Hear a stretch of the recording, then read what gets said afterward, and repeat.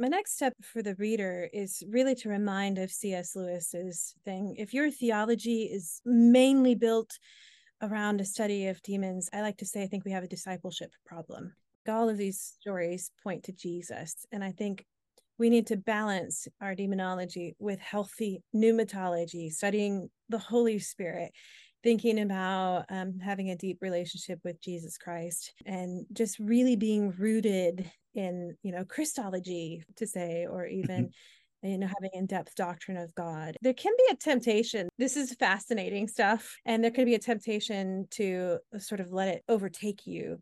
Something happened in the midst of this culture. What you're describing, your experience is all of a sudden now. And it's an intentional journey. And that end is relationship with God.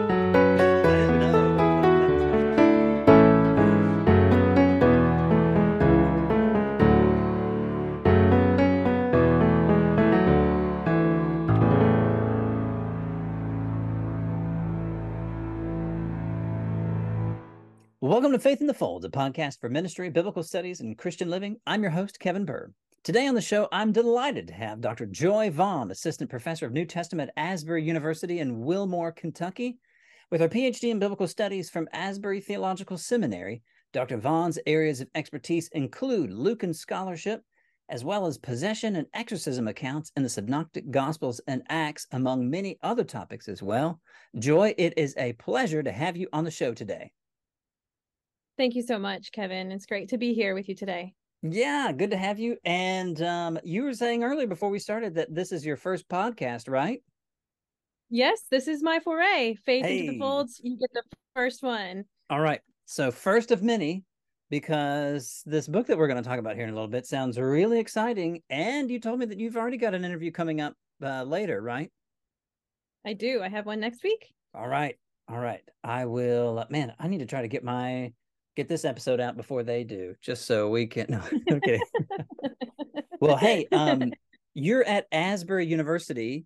How long have you been teaching there? What kinds of things do you teach? And what was it like being at Asbury University? Back in February when Asbury was in the news for something pretty special. Tell us all about it. So I started teaching at Asbury University in 2013 as an adjunct professor, and during my coursework and my dissertation writing at Asbury Theological Seminary. And it was a great joy to be able to teach while also studying. It gave me a great opportunity to share with what I was doing. So when I graduated with my PhD in biblical studies in 2020, I then started in the fall of 2020 teaching at Asbury University.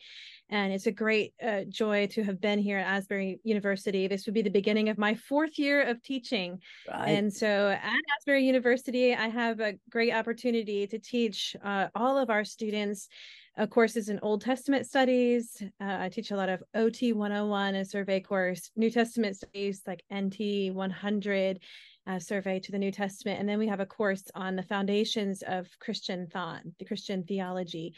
And so I teach all of those to our general population of students. And then I also have courses for Bible and theology majors and minors. A really fun course that I like to teach is one on New Testament and the end times, and just bringing a really biblical backbone. That's really exciting. Yeah. What it's like to interpret Revelation, and really help students see that course, that book, I would say, in a more hopeful perspective about what is really going on there. A lot of students come with a lot of fear to that text, and to help them reframe it. This is the book of hope. And so I love what I get to do here at Asbury. This past spring, we had what we call an outpouring event at Asbury University, where we had probably over 50,000 visitors to Wilmore, Kentucky. And I can remember going to lunch after chapel and then coming back. And I just was like, wow, there's still music going on. There's something going, there's something stirring. And I just felt this drawing, I'm entering Hughes, and I want to go up. My office goes down the stairs, and I wanted to go up. And I walked in the back, and I saw students just pouring their hearts out to God in worship. And I saw joy-filled smiles, and I saw lament, and I saw repentance. and I saw students who were really hungry to be met by God. And I stumbled my way down to the second row on the left of the auditorium and joined them in worship. And what I felt was just a beautiful manifestation of God's presence among our students. A little later on in the afternoon, our president had said, "Hey, something's going on. If you want to go to Hughes, go to Hughes and witness what's going on." We had no idea at that moment that what had started with just a few would grow into thousands and thousands and thousands. Yeah. And I've never seen anything like it in Wilmore, Kentucky. Mm-hmm.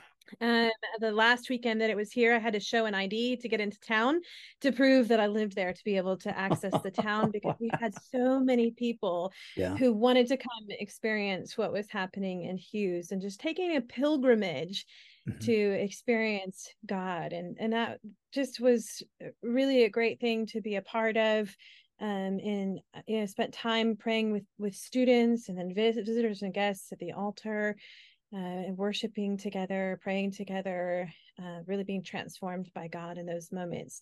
What's cool now is to hear the stories. So we're beginning to hear more and more stories from students, from new students who came to experience outpouring, but now they're here as students. And even to continue to see the testimony of the work of God unfold in the lives of those who had that experience, and just carrying it forward. And also to see how it's had an impact on a variety of other places. So to come and experience, and we've had sendings where people will then go and really, be at this isn't meant to stay here at Hughes. It was always meant to be God's story. If you think of Abraham, for instance, would be a light into the nations, and that God's presence would be everywhere. Ezekiel's vision of the temple, that the temple would be like expand, so that God's presence fills the whole city. And the promise of Revelation that one day all creation will be redeemed, God's presence will be everywhere, and everyone will be worshiping him. So when I think of it kind of through that great lens. Yeah. It was it was neat, from an outsider's perspective. Outsider because I wasn't there in person, but I was, still have friends. Yourself, Tom Lyons, whom I interviewed right around the time, I think it was maybe March or April. I did kind of a 2-part interview with Tom, and did some other stuff where I talked a little bit about what I saw was going on. My friend Lee, who's still writing his dissertation there on campus, still preaching in Nicholasville. It was really fascinating to see how people from a variety of denominational backgrounds, and maybe that also includes a variety of understandings about how the Spirit works, how the Spirit moves. They frequently described it in the way that you described it, that there was a sense, it was almost palpable, that there really is something very warm and inviting and alive there. And it is that kind of an accurate quick summary of sort of what you experienced? Absolutely. I mean, I just, and to me, this term kind of gets tossed around. It was maybe the first word I used when somebody said, "What's going on?" And I said, "I don't know precise. I don't really know, but I can remember saying, it's just really sweet. There's just this very sweet presence of God, of peace that is palpable when you walk into Hughes." And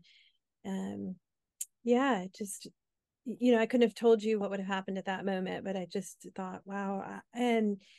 And to be here and to know our student population and to see them experiencing God, just really was so exciting to be an eyewitness to see this generation of students experiencing God for themselves and having those moments together.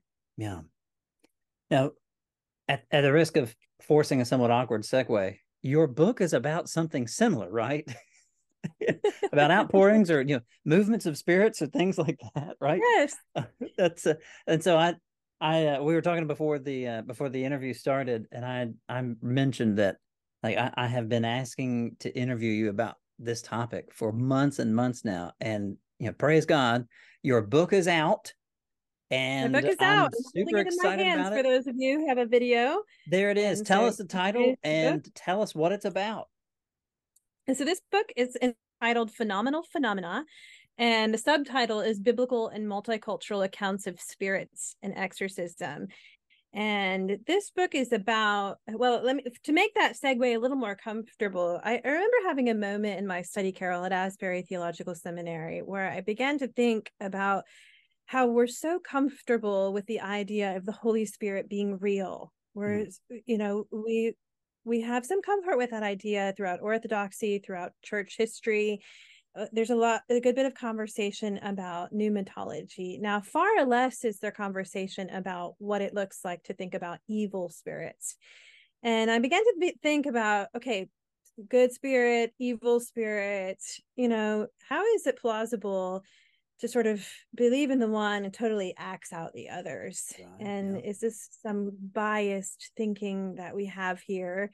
Our New Testament writers don't seem to write like that. Westerners sometimes tend to think like that. And so I thought, I wonder what it means to be consistent, to interpret through this spiritual worldview that is found in antiquity. Something that is really assumed, not justified or explained. In other words, there's no argument for the existence of spirits that you find in the New Testament accounts. They just kind of show up. Right. So what do you do with that? And so my book is really about how to read these spirit possession and exorcism stories in the Gospels and Acts. So when you approach the story, like the Gerasene or the Gadarene, depending on your textual viewpoint there, Right, yeah. what the actual name is, when you approach a story like that, how do you read it?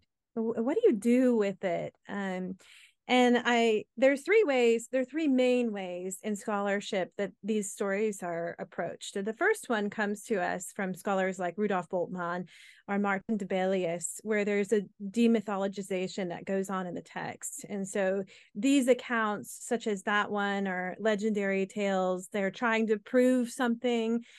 Particularly the early church thinks that these were meant to prove that Jesus was the Messiah and that Jesus didn't really exercise in these ways. And so in this way, and this kind of lens, these are not historically plausible events and probably not eyewitness accounts. And that comes really, I think, from the influence of the Enlightenment. So that's the first way. But I think then, the question, and just to hop in real quick, those guys you mentioned, Rudolf Bultmann, Martin Debelius, those guys were flourishing, 100-ish, we'll round it up, 100-ish years ago, and they predominated German scholarship, which 100 or so years ago, the center of New Testament studies was really the European continent. You might think today it's probably more America or maybe Britain, but it 100 years ago in a different generation of scholarship, it was the European continent. So those guys were kind of at the top of the game there. Yeah, and being products of their own environment, we're thinking of Enlightenment thinking and principles of modernity. And you have, this idea of like, how can you unveil yourselves to like electricity and new technology and then yet still believe that spirits are real? And so they're really grappling with this through their own lenses. And it's helpful to remember that, it's not to bash them or something like that, but they're really products of their times. The second way that New Testament scholars tend to like to interpret or read these accounts is through socio-political lenses. And so you think about oppressive political leaders who produce difficult situations, maybe being subjugated, and that can often lead to something like a mental health problem or physical health problems. And so they look at the list and say, well, it's because these folks were living in oppressive environments or difficult situations that they're actually having these problems. So the problem isn't spiritual, it becomes a social or political problem. And so those are two ways texts are sometimes read or interpreted, really. And a third way is a battle with Satan. In other words, that in antiquity, there is a belief in malevolent spiritual beings, and these beings can cause a lot of problems in a person's life, whether it be a physical problem, a mental problem, or other sorts of problems. And so how do we read these texts? How do we interpret them? Can be difficult. And so that's what my book is attempting. That's really the problem I'm trying to unravel is, are these eyewitness testimonies where they're plausibly historical, not arguing for straight up historicity. That's really hard to prove. But are these really plausible stories that Jesus could have exercised a spirit and someone gets well? The bent over woman then stands up and she had a spiritual problem. Or is this really something that could have happened in Jesus's time? Yeah. Well, one of the things that I have that I found to be particularly interesting in our in our research, and so like your focus has been that. My focus was on, all right, how do we actually do the work of history so we can ask questions like, what would be the most plausible reconstruction? And what's interesting is Jesus's supporters, his followers, as well as Jesus's detractors, agreed that he was known for performing these kinds of miracles, that he was known for casting out demons. And when you have a tradition like that, okay, that's still one step removed from proving that the thing actually happened. With that word proof there, that's a tough word. That's tough word. But in terms of how a historian would look at this, a historian can say, as I know you land on, and as I know I've landed on, a historian can say, and the best evidence that we have is that Jesus had this reputation. Okay, so then what generated, that reputation? That's ultimately where some of our research has gone to. Help us provide a little bit of context. Go ahead. Yeah, let me just respond to that with a little piece that if you look in historical Jesus studies, there's really not much debate on whether or not Jesus was an exorcist. So from the New Testament side, like everybody sees Jesus as an exorcist. Yep. Now, how you interpret these events or if they're historically plausible are two different stories. So sometimes it's kind of helpful to get that on a spectrum. But I thought maybe I would read just a little bit of what I illustrate as some of the problem. Please give us a little teaser of your book, so we'll keep hyping it up. And so this kind of illustrates maybe the problem for a Western reader. Okay. And so there's this little anecdote that I used to start the book, and it was crafted by John S. Mabiti, and he illustrates the reductionistic nature of Westernized viewpoints. He says the parable tells of a talented and gifted African student who travels westward to receive a theological education for ministry in his home setting. So he gets a Western degree, and Mabiti narrates the little parable or the anecdote. Finally, he got what he wanted, a doctorate in theology. He was anxious to return home. At home, relatives, neighbors, old friends, dancers, musicians, drums, dogs, cats, and all gather to welcome him back. Suddenly, there is a shriek. Someone has fallen to the ground, and the chief says to him, "You've been studying theology overseas for 10 years. Now help your sister. She's troubled by the spirit of her great aunt." He looks around. Slowly, he goes to get Bultmann, looks at the index, finds what he wants, reads again about spirit possession in the New Testament.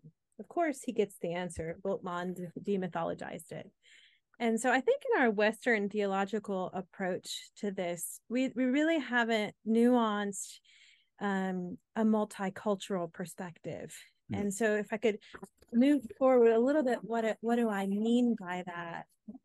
In 74% of societies, there's experience of the phenomena of spirit possession. And it's actually growing in the West. I read something it might have been in the New York Times, where it's like 50% of Westerners now believe that spirits are real. And so I would believe that. Yeah. I would say it's probably maybe accurate. I'm not exactly sure. I'd have to go back and look at all the statistics and such. But even in our theological environments, sometimes these texts can make us uncomfortable, and we have a real problem. So what I thought is, you put on this multicultural lens. What if we could learn from an interreligious study of spirits and exorcism and possession from a wide variety of global perspectives and a wide variety of religious perspectives, and then ask, how do these events, do they compare at all? What does looking at this from a global perspective bring to the Westerner? And so that's a big part of the book, is looking at a lot of stories from anthropology and ethnography and seeing how does this play out in the major regions of the world. Yeah. You've mentioned the term Western a couple of times. One thing that I have tried to show my Bible classes, particularly and in like the last few months, because I've been going over, I taught Ephesians on a Sunday morning a few months ago. And then most recently, I've just finished up Colossians, and I'm also preparing for a series of lectures at the end of September at my alma mater on Colossians. And one thing I've really tried to show is, for people who come from a culture that is much more spiritually sensitive, that's the way I've been using it, a much more spiritually sensitive culture, knowing that Jesus is the cosmically powerful, all-sufficient, enthroned Christ, who is the creator of not only the creator, but is also a ruler of all of these entities that may be troubling them. That's incredibly good news. But that kind of thinking has tended to maybe be somewhat absent in the last maybe 100 200 years within Western cultures. But like you said, that is starting to change. I'm curious, Joy, how do your students respond to stories like this when you get to stuff like this in the Old Testament or in the New Testament? Do they say, yeah, man, that's weird? Or do they say, oh yeah, like that kind of stuff actually makes sense based on my own experience or whatever they know? Like how do they respond? Yeah, I think they respond with a lot of interest, and there's a lot of interest in spirituality in our general sort of American environment. Mm-hmm. I think that would, you could say that in even the larger Western environment, but I know at least in our American environment, there's a lot of interest in spiritual things right now. And so I did have an opportunity last fall to teach a course, and the title of the course was Demons and Spirits. And so we got to go through all of these texts together. I'm so jealous. Wow, that's wild. And it is a little wild. I'm not sure I like being the demons professor.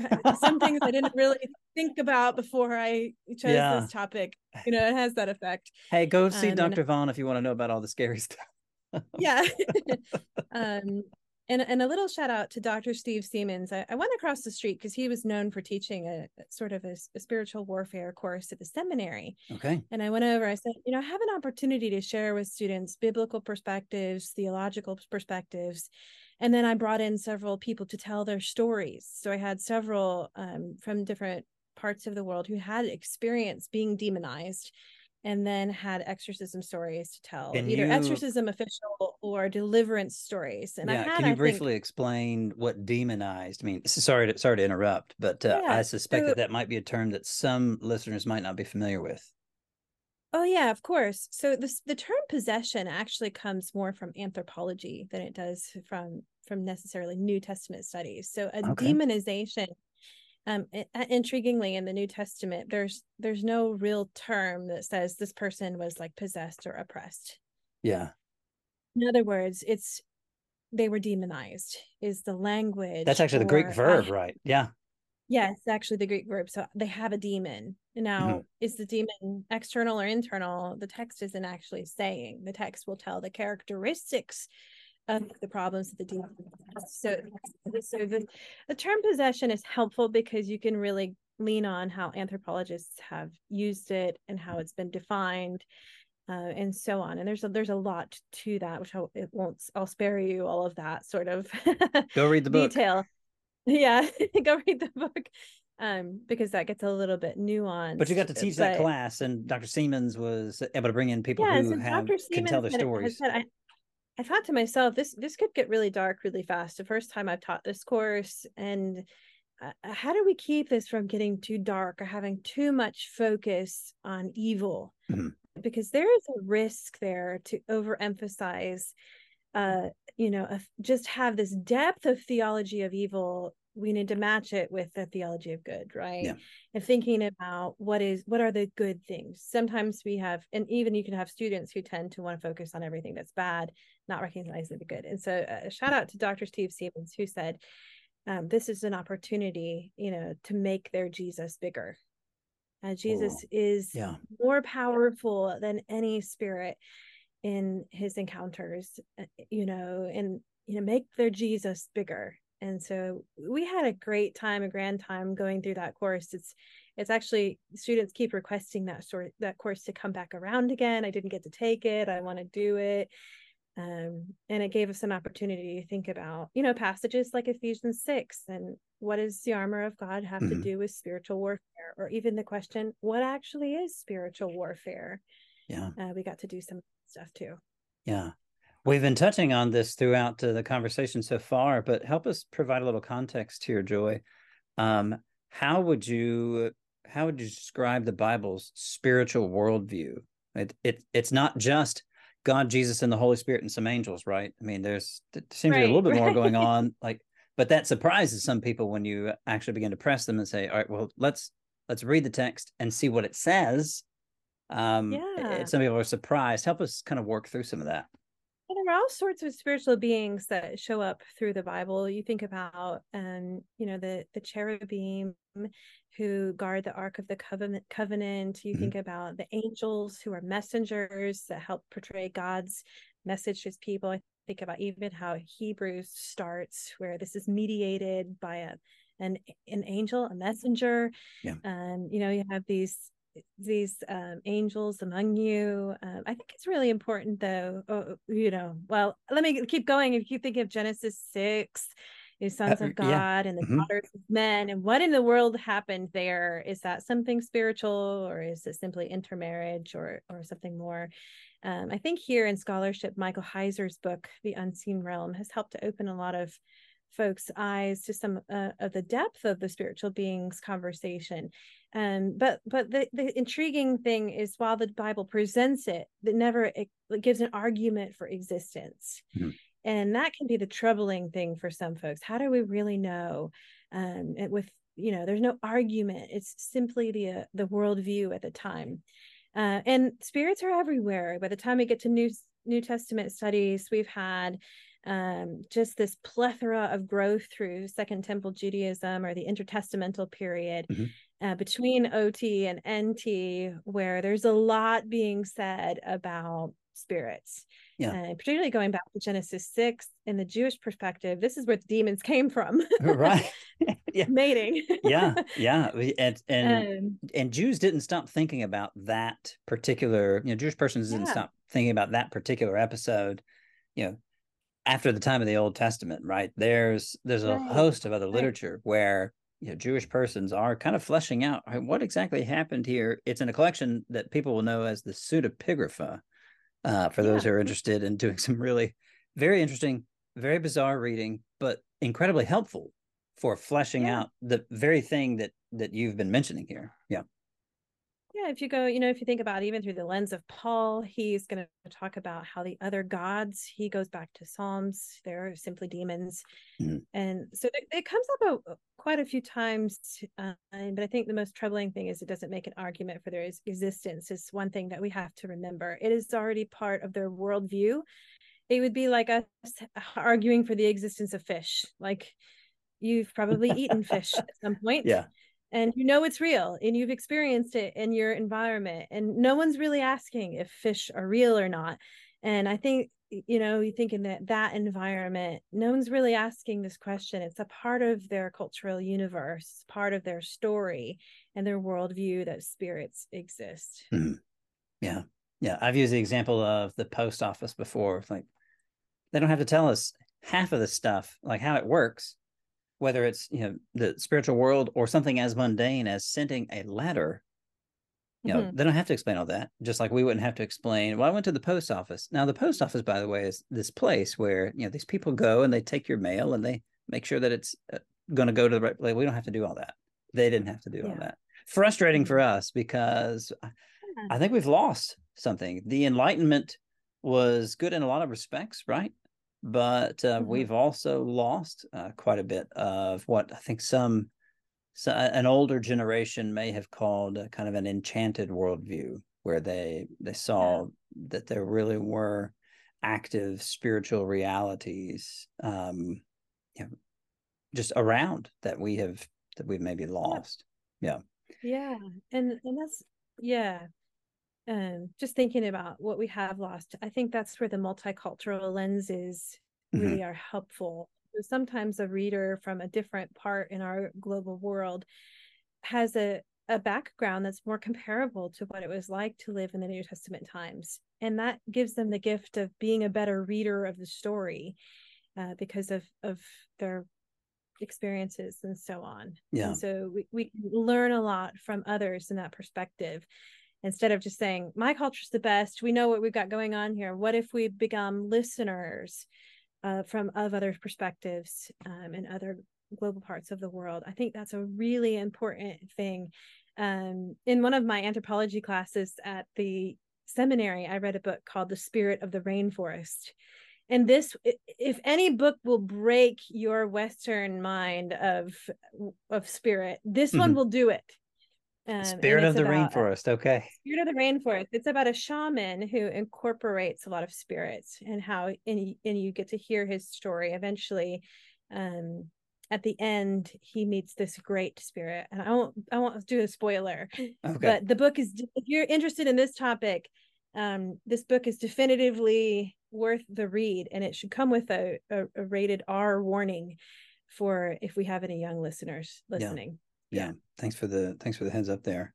One thing that I have found to be true, and I know I'm not the only one. It was one of those things where I had always kind of known this, and then a friend of mine said it, and I thought, that has been my experience too. So he's the first one to actually verbalize this thought for me. But for within Churches of Christ, so like the denomination that I and other mutual friends who have gone through Asbury have gone through, and for which we still teach at their universities and still minister in the churches and so on. Traditionally, not every congregation, but traditionally we've been either ardently or just sort of default cessationist, where they've not really known much what to do of spiritual gifts, particularly what have been called the miraculous gifts, like speaking in tongues, exorcism, whether word of knowledge, healing, stuff like that. They've always been very shy about that stuff, or some have very ardently said, yeah, that doesn't happen anymore. Interestingly, almost every Church of Christ affiliated missionary that I and this other friend have known, and by God's grace, we went to a university that sponsored a lot of international mission teams, and so they did a really good work there.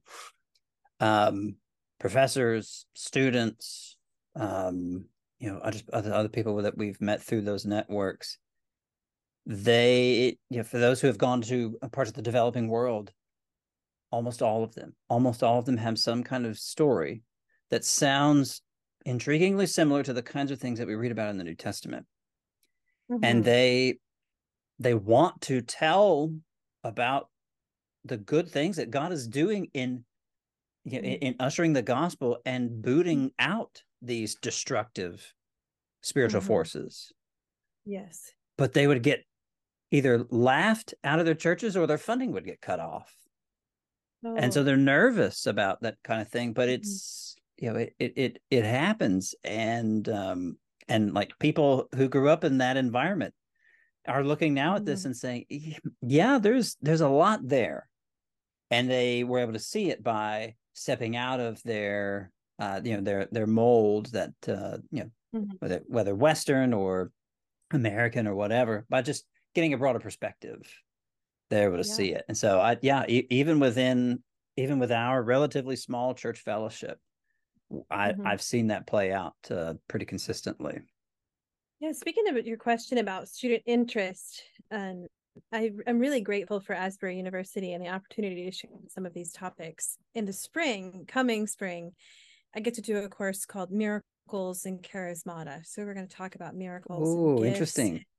And I feel like this is a good counterpart to the demons and spirits. In fact, maybe you shouldn't have one unless you have the other, right? Yeah. And so Yeah, that's a good balance, right? When everything is getting cold balance. and dark in the fall, take the demons class. When everything is starting to get really Yes. light and beautiful Halloween. and blooming in the spring, take the miracles and and miraculous gifts Yeah. class. That's a good two-parter. That's how you can pitch it to your dean. Is Yeah. that Yeah. True. um hey, what got you interested in this topic? I mean, ever since I've known you, I will admit, I first met you and you were just a student. You weren't the demon person. I wasn't the that demon. that wasn't you, yeah.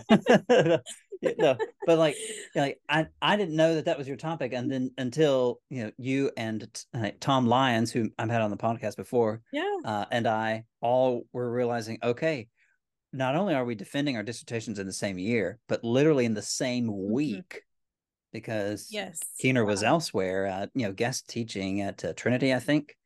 And so Hmm. we just all, locked arms and said, all right, we're going to power through and we're going to finish these things together. But what got you interested in this topic in the first place?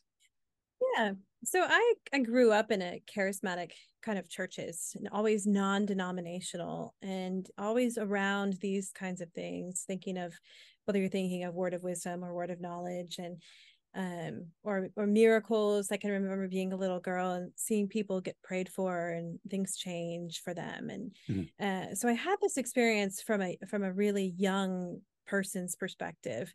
And I got to seminary and uh PhD, Asbury Seminary, and I lo and behold, I stumbled across. I had just met Medine in the student center back when it used to be Right. where Yeah. she worked, That's and then I met Nadine Keener, Craig. for those who Nadine Keener, might not yeah, is know, Craig who Keener's is wife. just an absolute wonderful human being, She delightful is. person to be around, is an extraordinary saint. Yeah. Yeah. Yeah, Top notch. as is Craig Keener, who was my dissertation supervisor, Mhm. and I had a meeting Craig Keener for the first time. It is his first year at Asbury Seminary.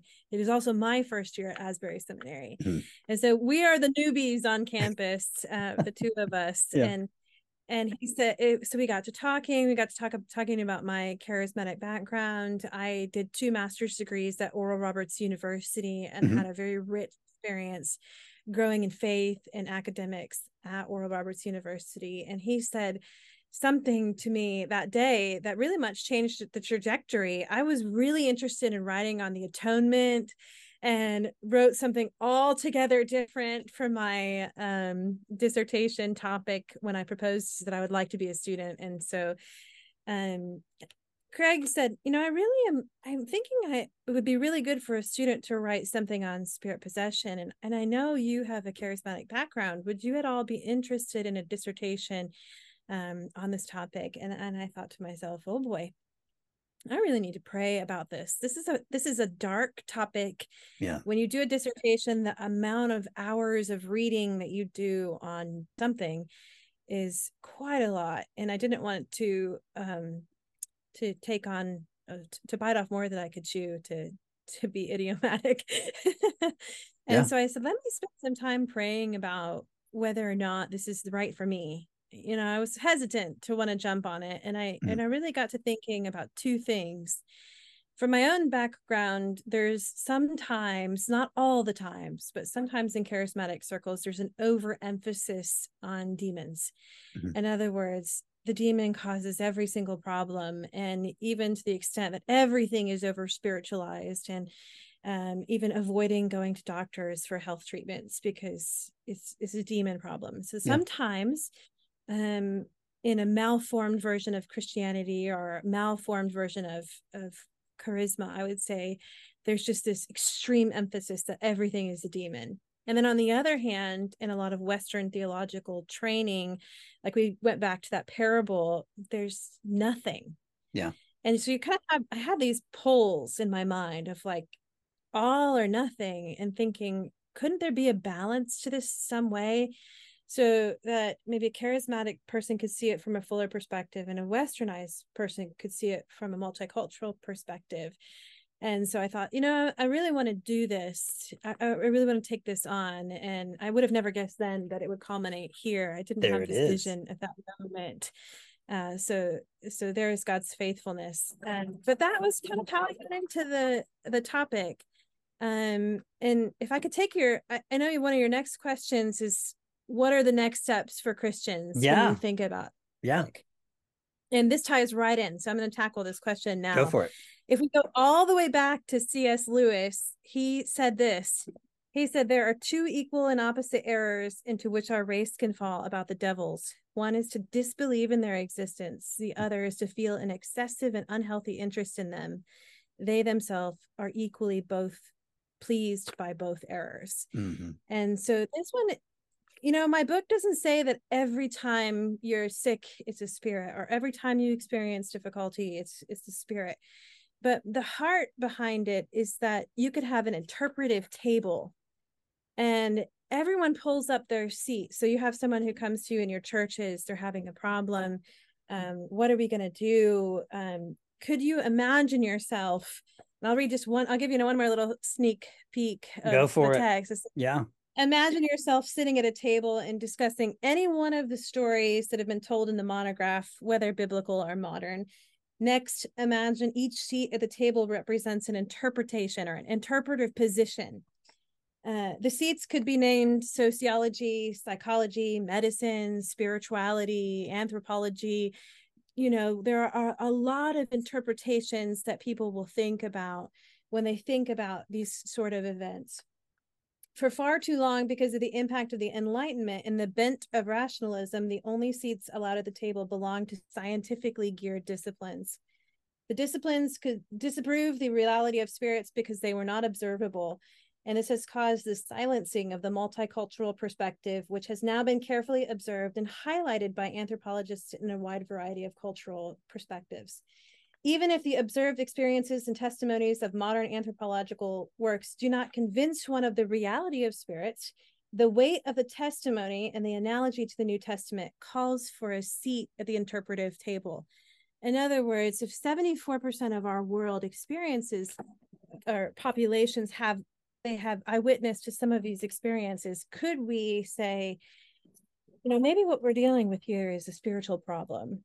And a shout out to the Roman Catholic kind of perspective on this. If you were going to go and say, in that tradition, if you go and say, I have a spiritual problem and I'm really concerned, they would do medical analysis and psychological analysis and think about social situations and networks and do all of this kind of observation before sending a person or diagnosing with a spiritual problem. And so I don't have any intent to dissuade from the reality of medicine or psychology or any of that. It's not to be dismissive or reductionistic at all. But we also have spiritual things that have been experienced by a lot of folks. And so if I could give you a really broad stroke of the chapters, chapter 4 is spirits make me sick. And so thinking about possession and That's illness. That's a great title. The second, your chapters are so much more creatively titled than mine. the fifth chapter is spirits make me violent and strong. Oh, and nice. Yeah. The sixth chapter is spirits make me speak. And so I have surveyed biblical accounts and modern accounts kind of on all of these characteristics, and you can read all of the stories about that in the book. Yeah. Joy, this has been a delight. I know we're near the end of your time. Do you have time for one more question? I sure do. Do. Great. What surprised you most in your research? Yeah, I prepared for this one. Okay. Because I wanted to have evidence. If your listener is ready to have their mind bent a little bit, bear with me. So actually chapter 4, which is titled Spirits Make Me Sick, the subtitle Spirit Possession and Illness. And so I began to survey a lot of the anthropological and ethnographic research. There's a lot of this research. It's not like it's a tiny bed. I mean, this topic is well studied in both anthropology and ethnography. And it's intentional. The title of the chapter is intentionally provocative, by the way. It's meant to catch your attention and say, whoa, Yeah. what's happening here? In George Murdoch's book, is a book called Theories of Illness, over 97% of societies he studied associate possession with illness. And so having this idea that a spirit could make you sick is very prevalent in different perspectives. And then another person, Richard C. Fiedler, he writes about his experiences with the Sarawak Chinese people. He says, finding societies where it is believed that evil spirits cause illness and misfortune is easy. And I thought, that's not really very easy in my Western. When I have a headache, I take a Tylenol. I don't typically pray first. And so in some case, I kind of wondered, maybe I should pray and take the Tylenol. Yeah. Because I do believe we are spiritual. Like we do, we are spiritual beings, temples of the Holy Spirit. And so I remember reading that it's easy. And then I started to research. That was the first chapter that I did. And literally that chapter could have been hundreds of pages longer. Every single anthropological and ethnographic study I picked up, there was attestation to the fact of these spirit sicknesses. And that could have been, infertility or pain or all sorts of different things. And they were attributed to having a spiritual cause. And that's really it's really just caused me to think. It really challenges my Western framework a lot about illness, to be honest with you. Sure. But it is the story of the woman bent over, right? And or we think about stories that we have in our New Testament, and when the demons go stand up. And sometimes we have maybe even a blurring of, is it medical or is it spiritual? Even in Luke's gospel, he tends to blur a little bit, where it's, maybe not as clear, or maybe it's both. And is there overlap between physical and spiritual as well? Yeah. How is that for the most interesting thing there, Kevin? I think you have adequately tantalized listeners who should go rush out and buy your book, which I will have a link to in the description below. Joy, I know for a fact that we could talk another hour about this kind of thing, because just in those times where we were all sitting around the lunch table talking about our research, and talking about mutual friends who have experienced some pretty significant things that look somewhat like the kind of stuff that we read about in the New Testament. And I know there's more that we could say. I was actually talking to a friend just yesterday who is teaching through the Gospel of Mark, and I asked him, do you anticipate anybody in your class asking about the demoniac there in chapter 5, because he's about to get to chapter 5. And he said, well, they ask some questions like this in class, but I don't know. And I said, well, I'm just curious, what will you say? And he gave a good answer that was very gentle for his audience. But he asked me, what would you say? And I was like, man, I've known too many people, and it's because of my experiences at Asbury and getting to know people that from the U.S. and from outside the U.S. who have experienced stuff like this. Your next steps for Christians today is spot on, and I appreciate that. Yeah, we had a lot of interest, and if I could reference back to the outpouring, we had a lot of interest in spiritual warfare come on our campus, and I think that's a good thing to learn and grow. My next step for the reader is really to remind of C.S. Lewis's thing. If your theology is mainly built around a study of demons, I think we have I like to say I think we have a discipleship problem. Mm-hmm. And I think it's frustrating, as New Testament scholars can feel, for the limited amount of evidence, we have a good bit, but it's not everything. Yeah. Like, all of these stories point to Jesus. And I think we need to balance our demonology with healthy pneumatology, studying the Holy Spirit, thinking about having a deep relationship with Jesus Christ, and just really being rooted in Christology, to say, or even having in-depth doctrine of God. And so I think there can be a temptation. This is fascinating stuff, and there can be a temptation to sort of let it overtake you. Yeah.